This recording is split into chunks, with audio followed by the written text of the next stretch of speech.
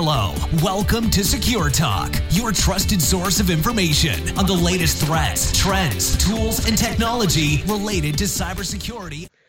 Hello, everybody. Welcome to Secure Talk. My name is Mark Schreiner, and I'll be your host for this episode of Secure Talk.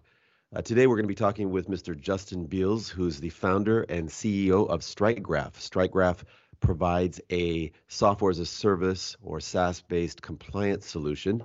And we're going to talk to Justin about the current compliance landscape, some of the challenges that companies have in terms of ensuring their compliance posture is in the appropriate or at the appropriate level, and then some of the specific regulatory bodies and agencies out there. But before we do that, let's welcome Justin. Justin, how are you today? I'm doing great, Mark. It's a pleasure to join you guys, and appreciate the opportunity to chat. Yeah. Cool. Hey, I'm looking at your window, and it looks like we have very similar weather. Probably because I'm over on the east side and you're in Seattle, right? Yeah, I'm actually about an hour and a half north of Seattle in a little farming area called Skagit Valley, and we have. I'm very familiar with Skagit Valley. I played golf up there, been to the breweries up there, do mountain biking up there. It's a beautiful area. Yeah, nice. It's beautiful. Yeah, I really enjoy it. Originally, I'm from Atlanta. I moved to the Pacific Northwest about 6 years and lived in Seattle for about 5 years. And with the pandemic, we're all remote, of course, and so we decided to pick somewhere picturesque. Yeah. Awesome. Well, if you're going to be, I guess it's probably a little bit more affordable up there, and it's like you said, very picturesque. It's funny. I just spent the last 3 months pretty much on the road, bouncing back between a couple different places in Arizona, Vegas, St. George, Utah, Palm Springs, Idlewild, and San Diego. And literally in 3 months, I think I had maybe 5 cloudy days. Yeah, I think those are all the sunny spots, Mark. Yeah, that's great. Yeah. Well, it's funny because you just start to think that that's the new normal, right? And then I came back home last week and I was like, oh my gosh, it's like, and it's actually not even that bad. I mean, but we've had a couple rainy days and it's cold though, that's for sure, compared to down there. Well, hey, Justin, how did you end up founding StrikeGraph? Yeah, it's actually for me, I think it's an experience that a lot of technology leaders go through, at least the problem finding aspect of it. So I'm a serial entrepreneur. I've been working at startups and founding them pretty much after my first couple of jobs, so about 15 years now. And recently, I'd say in the last 5-6 years, I was invited to join a tech startup in Seattle, Washington area called Koru as their chief technology officer.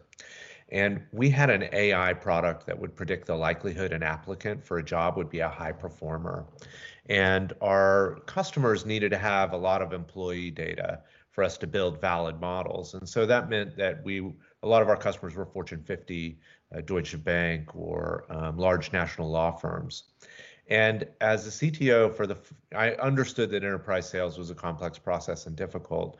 But for the first time, one of the things I noticed about our sales process was that we were spending between 9 and 12 months in security review, not contract review, right, but security review.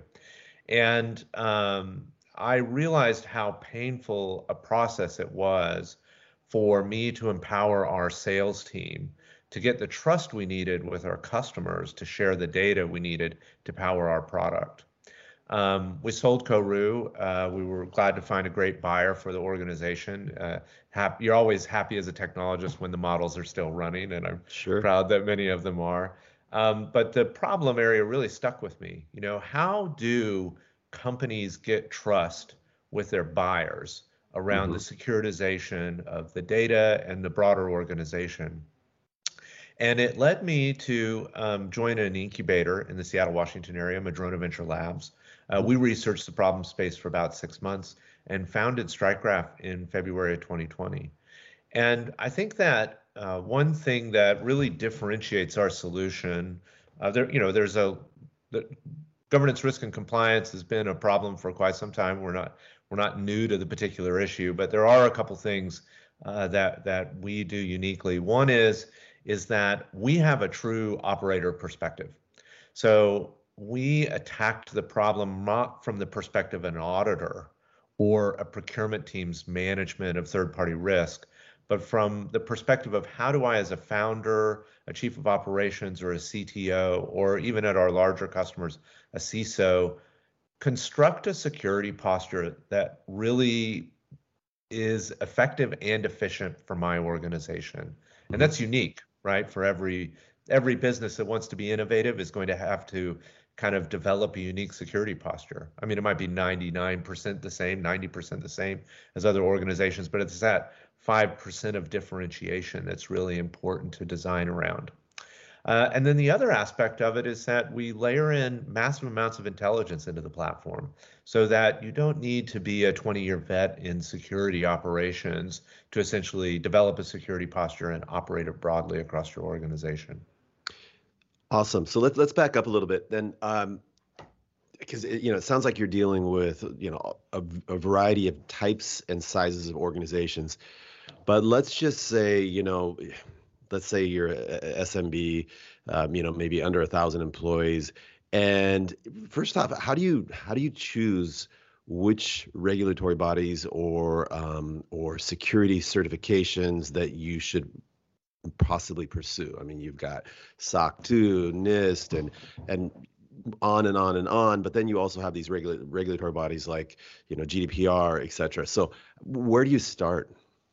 Yeah, I think that's an awesome question. And it's usually the first thing that the operators kind of consider is they're like, maybe I can wag the dog a little bit by understanding what standard it is that I need to meet. I'll start off by saying that I don't always believe that that's the right place to start, but it is an important question to consider. And so I think in the consideration, the very first thing we ask customers is, who are your buyers? What are they asking for? If your buyers are asking for a more general security certification or audit like a SOC 2, then great. I do think you kind of have your answer. That's a great one to start with. SOC 2 is, we've found, the most flexible of the standards, and I think that's why people are so attracted to it. It's not very prescriptive in exactly what you have to do. And with all of these standards, parts of the standard can be ignored if they don't really represent a risk for your business. That's oftentimes something that folks don't understand. They think they have to comply with every portion of the standard. But if you can explain to your certifier or auditor why a portion of the standard doesn't apply to you, for instance, a services business that doesn't necessarily have their own product might not be as concerned with change management or code securitization because it's not their intellectual property. And so there are whole swaths of the standard that you won't be required to comply to if you understand up front, what your organization is confronted with. The second standard we hear a lot about is ISO 27001. I think it is a more rigorous standard, and it deserves a higher bar of respect from buyers. The certification process can last 2 to 3 years. It has a clearer separation in the assessment process for better independence in SOC 2. So there has to be an auditor and a certifier, and they're two separate organizations. For example, StrikeGraph will oftentimes do the audit, but then we partner with a certifying body to get through the full certification.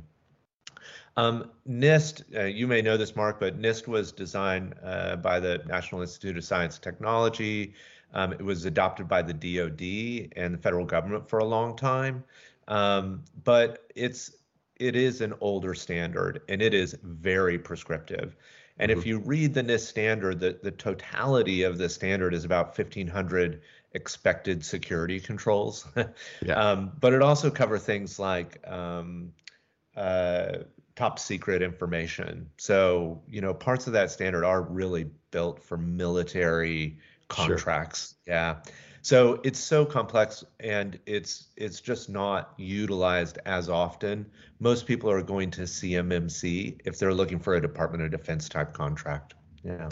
Okay. So what I'm hearing you saying is, choose wisely and base that choice upon what your customers are asking for. Right. If you're getting a lot of RFPs and they're asking for SOC 2 or ISO 27001, that's where you should put your focus. Okay. And then obviously if you're in a regulated space, healthcare, you're probably going to look at HIPAA. If you're in financial services, you're going to probably look at maybe payment card industry, something. It depends on, where you're at. The challenge, though, is you were going to say something. Go ahead. Well, I was going to say that you're right on the PCI DSS, although you're almost always expected in fintech to do SOC 2 as well. So you can break these industry standards down a little bit.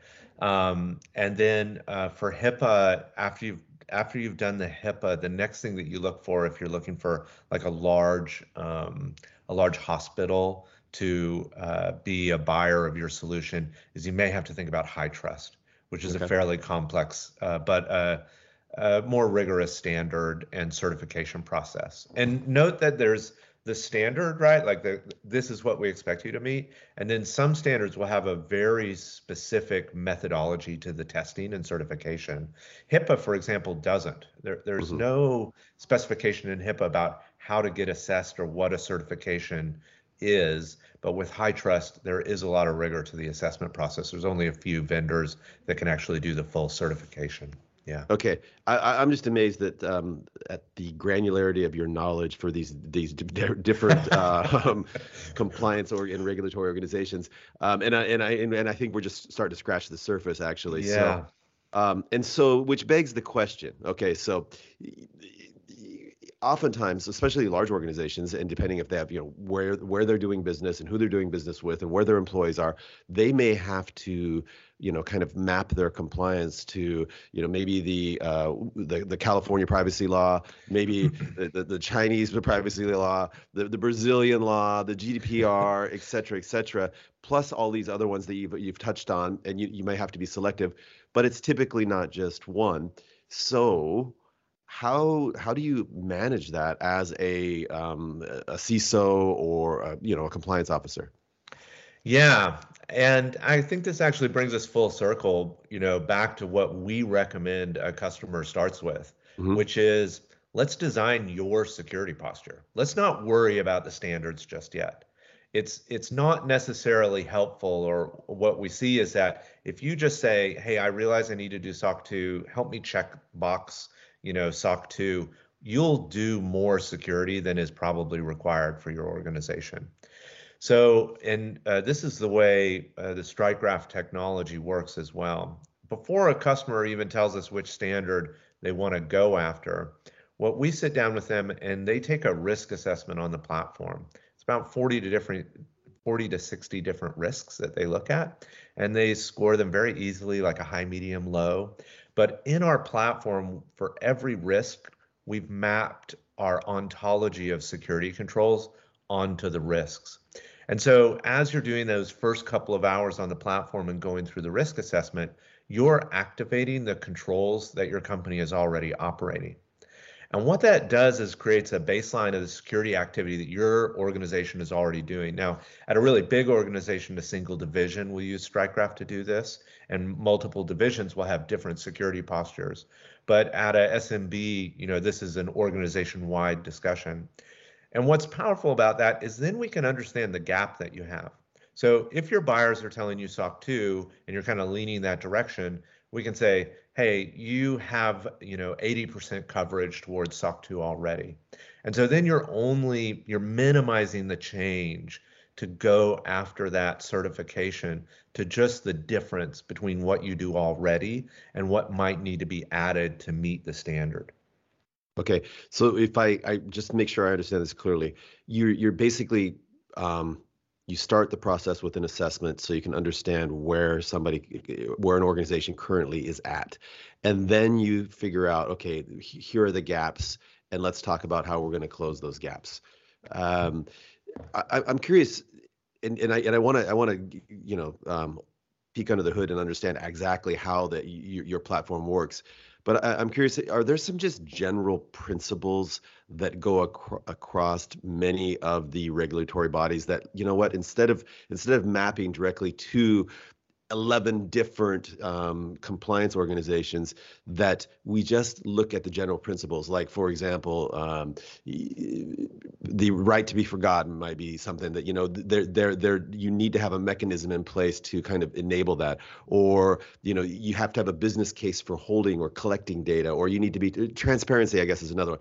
Are there some general principles that you kind of go in and say, hey, these are important? All of the standards probably share 75 to 90% of, similar to your point, like themes. Uh-huh. And one thing to point out is that oftentimes this is all handed over to a CTO or a technology expert, but really only about 40% of any of these standards has to deal with technology, specifically your product. Much of it, like an example of a theme that is in almost all of them is HR. How are you onboarding and offboarding talent? Another theme that's in almost all of them is like board transparency and management. Okay. Another common theme that we see in them is change management.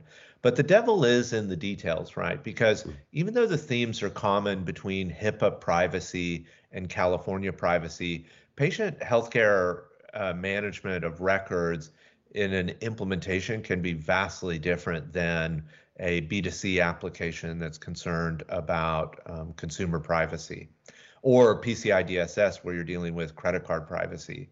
Mm-hmm. And so while I do think that there are broad themes that we think of, getting into the weeds of what security are you feeling comfortable operating is actually really critical to getting that most efficient security posture that does meet a standard. I'll give you like another example that I always think of is sometimes these themes don't apply to every organization in the same exact way. So we can say that HR is a theme that really matters, but access provisioning for certain organizations is vastly different than other organizations. And it could be because one is a services organization and another is not. We've seen law firms that don't have a technology product needing to go through these security certifications just because broadly they're dealing with very sensitive information. And so I think one thing that's a little myopic about the industry is we think everyone is a SaaS platform, that's dramatically sharing data that's needing to meet security requirements, and it's just not the case often. Everyone is just unique enough to need that flexibility. Okay, makes a lot of sense. So tell me, how does your tool work? How does StrikeGraph actually? How do you deploy it, and what does it actually do? Yeah, so it is a SaaS platform. A customer that signs an annual subscription with us gets access to the system. We recommend that they allow their team to have access to the system. Security is an organization operation. It's not one person. And actually, we kind of have a ground up theory for security culture as opposed to a top down theory. And we've heard for a long time, like, you've got to get board buy-in that security is important. I don't think that's a question. I think a lot of board members want to make sure that you have some form of security. The harder part is getting the single software developer or the administrative assistant or the customer success representative to participate in security as well. So a customer, especially a leader like a chief of operations, is our favorite person to lead the project for compliance. But we have CTOs or CEOs at small organizations, or a director of compliance or a CISO that will come into the StrikeGraph platform. And the first thing that they do is they'll work with our customer success rep to take that risk assessment. And really the goal there is to identify out of our database of about 600 controls, which controls they're already operating. Once we understand which controls are already operating, like let's say that they do have a vendor management practice and a standard contract that they use. I'm sorry. Is this is a manual process? So you're going to go through and you're not doing any type of automated scan on somebody's IT infrastructure? No. Okay. Certainly, we've heard of tool systems like that. That's very specific to cybersecurity. For instance, like a penetration test or a vulnerability assessment. This is really organizational security. Gotcha. So you don't want to, you do need to look at it. The human has to be in the loop a little bit. We can't scan through your organization and pull enough data to realize that you are or are not managing vendors, for example. Definitely. But it's quite quick. Just takes a couple hours, Okay. to drill through. So it's not a week-long process. It's not the typical consultative risk assessment process that I think most people are used to. Okay. What they're really doing is they're going from a control database that StrikeGraph provides of about 600 different security controls to probably the 80 to 100 controls that matter for their business. And that sets them up to essentially assign control activity across the organization to their teammates. For every control in the StrikeGraph platform, we identify the typical evidence that you'll want to collect, both to internally validate that the control was operated, but also that's the type of evidence that an auditor would expect when you go for your SOC 2 audit or your ISO 27001 certification. Can you give some specific examples of these types of controls? Yeah, on the tech side, a really great example of a common control is encryption of data at rest. That's a very common one that a CTO would be concerned with. And so as you're going through the risk assessment, it might say, if data is not encrypted, anyone with access could essentially take that data and share it, and that would be a data breach. And you ask the customer, is this a risk that you have? That's a very common risk. So most people would say that's a risk if you're storing a database online. And then underneath that risk, it states, hey, these are the controls that you might utilize to mitigate that risk. And the first one will probably say encryption of data at rest.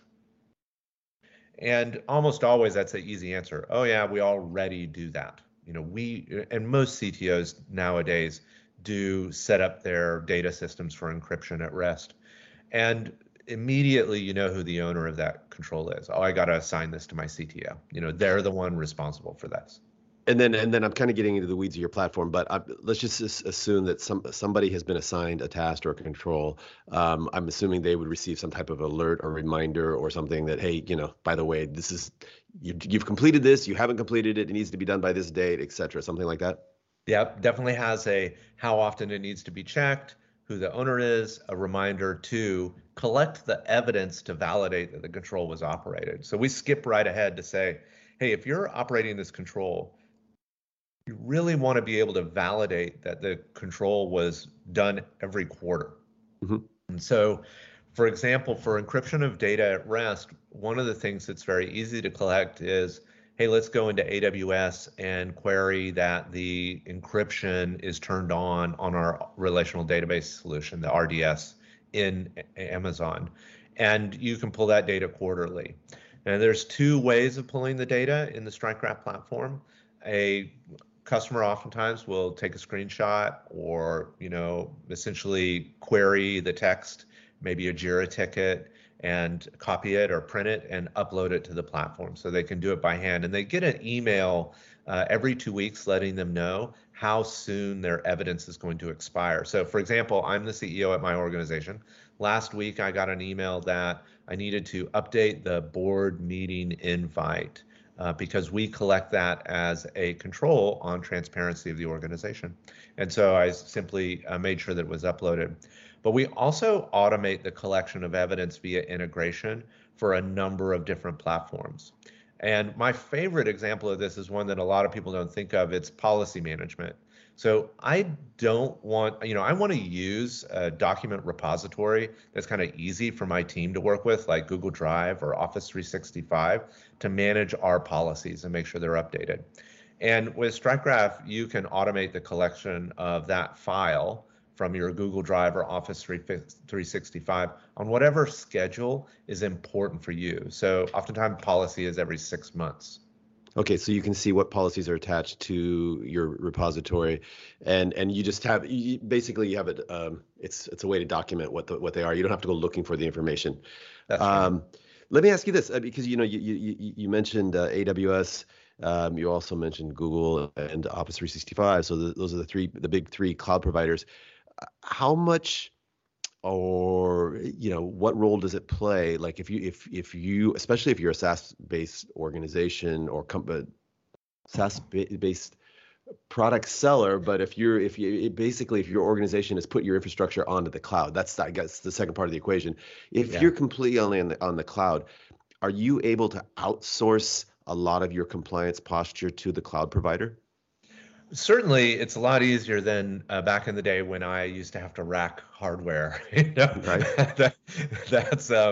It's much easier to turn on these security solutions than it used to be. However, there was, I think, a fallacy in our industry for a while that because you're on a cloud provider, security is automatically delivered. That's not the case. And if you read, Google or Azure or AWS's essentially instructions or terms of service, they state that there are certain security controls that they will operate for you. Like you can't get physical access to an AWS server, right? Right. And so they're operating that physical access control for you. But there are a lot of controls that they don't operate for you at all, and you are responsible for. A perfect example of one is firewalls, right? Mm-hmm. So Amazon provides a firewall as a part of their VCP type setup, so that you can build a firewall around your virtual servers. But if you don't set it up and if you don't configure it right and if you don't monitor it, then it's going to fail. And gotcha. So you really are responsible for the securitization of your cloud assets. And those are the controls you do need to define, both sure. for, internal like security, are we operating securely, as well as when you get to an auditor, they're going to ask, firewall is a very common one, is the network firewalled appropriately? And do you monitor the settings on the firewall for any changes? Awesome. So, you just mentioned when you talk to an auditor, and these you have auditors who are helping you with your compliance or to achieve compliance. You also have, in case of like a some type of breach or potential violation, the regulatory agency might actually come in and start asking some questions. I'm assuming in the first case, you're going to be there working with your customers to help them, answer or respond to the auditor's questions. What about in the case where the regulators are actually coming in and they're concerned about, how compliant you were? Are there any finable offenses or issues? And how do you work with your customers to kind of help them navigate that process? Well, certainly we've recently seen the FCC come out with fines for organizations that suffered a breach that didn't seem to have any actual security operation documented. Mm-hmm. And that seems to be the beginning of what we see from a risk issue, right? Like to me, there's like a liability challenge, and then there's a, hey, I need buyers to trust me challenge. Sure. And if you're focused on the liability challenge, like if I suffer a breach, and the FCC comes to take a look at what happened, what type of fines or reputational damage might I suffer? And I think that let's say that you had no documented security posture whatsoever. You weren't practicing anything. The fine will be larger, and the Get FCC your checkbook out right now. That's right. That's exactly right. However, if you do suffer a breach and you say we do have a SOC 2 practice and it is audited on a regular basis, but we still suffered a breach, I think that the fine will be less. But certainly, and specifically, I've read text in fines by the FCC that stated because there was no documented security practice in the organization, the fine was more. So they're certainly starting to think about it. In some ways, I almost, as much as it's difficult to ask for more regulation, it would be nice to have clarity on exactly sure. what they're looking for, because then I think you can respond with more rigor. Sure. And we will likely, I think, see that in the next 5 to 10 years, not just around privacy, but, privacy is based upon a good security operation. Sure. And so that's a little more fundamental. Yeah, I mean, some of the people I talk to who are, deep subject matter experts in terms of privacy and compliance, they basically all agree that, if you have some type of plan in place and, you've done the gap analysis and you're working to close that gap, that the attitude from the regulators is going to be a lot better than if you're like, we don't know, nothing's been documented. It's like, yeah, we didn't tell you about the breach because we didn't want you to find out. It's like, yeah.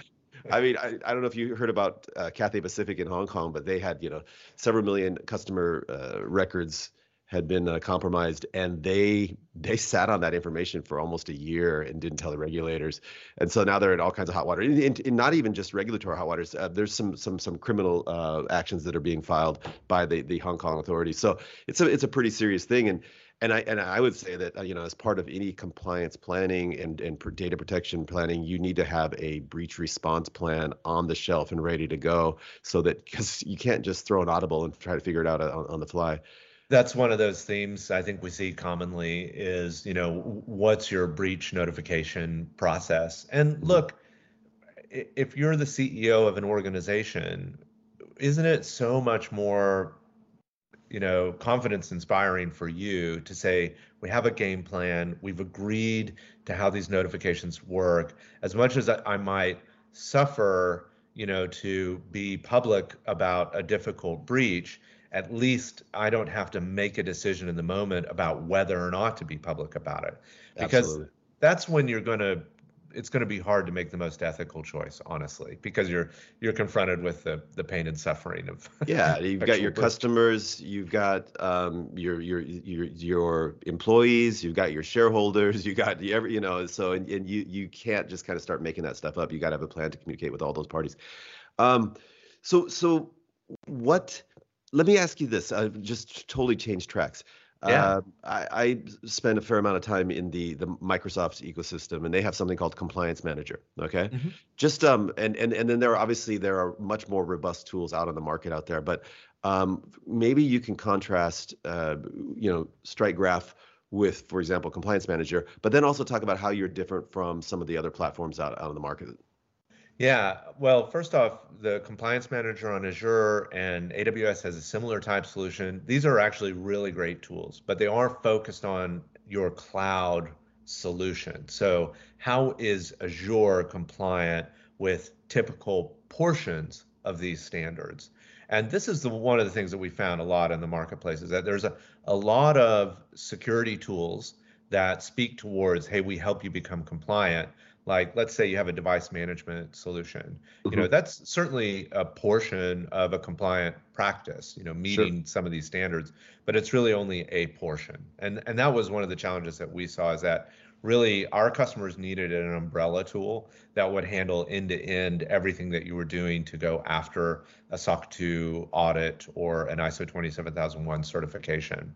And so we like those tools. We figure they are in partnership of what we offer, and you can use them to build a good cloud security and take advantage of using Compliance Manager as an actual control. Like, we use Compliance Manager to help us decide what level of encryption or what level of backup or these other decisions, and it helps us be more secure. And you should take advantage of that when you go in for certification, because it can just impress upon buyers the rigor of your security posture.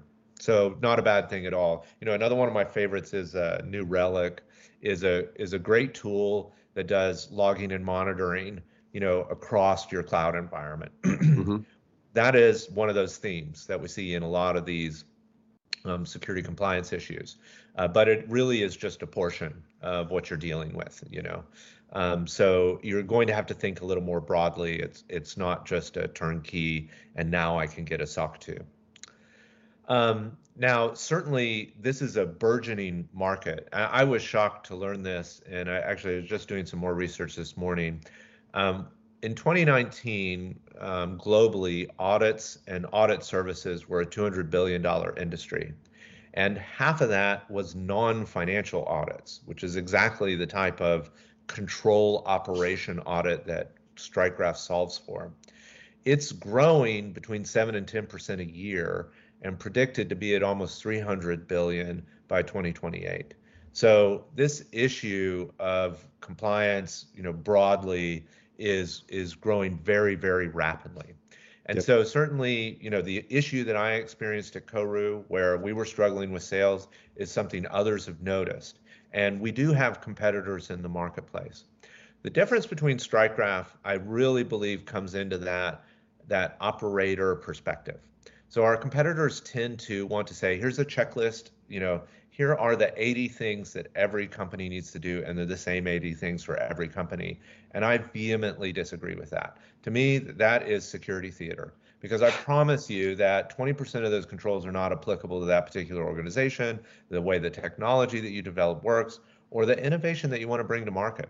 So to me, security checklists like that are just a real struggle. The other thing is that if the platform is automating the actual security, so it's going in and turning on encryption, that's great, but that's a control. Someone still has to operate that control. So who's monitoring to make sure that that automation is actually resulting in the encryption that you want? There needs to be a checker. Now, the checker system can be automated too, but it can't be the same as the system that does the security to begin with.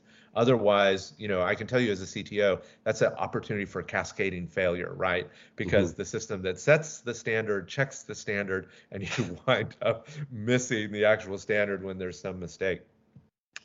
So in that, when we talked about the fact that our customers decide which controls matter for their business, we are really saying that we're going to eliminate that security theater. The security posture of your organization is the one that you believe in, that you think is right for the risks that are confronting your organization. And that breeds a real cultural decision to operate it well, because your systems administrator doesn't wind up with a control that they're like, I don't know why we're doing this. Like, it doesn't matter to who we are. And then they start to wonder if the security operation is valid at all.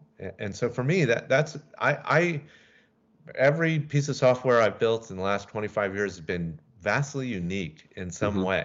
And you need to have that flexibility to really have the most efficient and effective security posture. Yeah.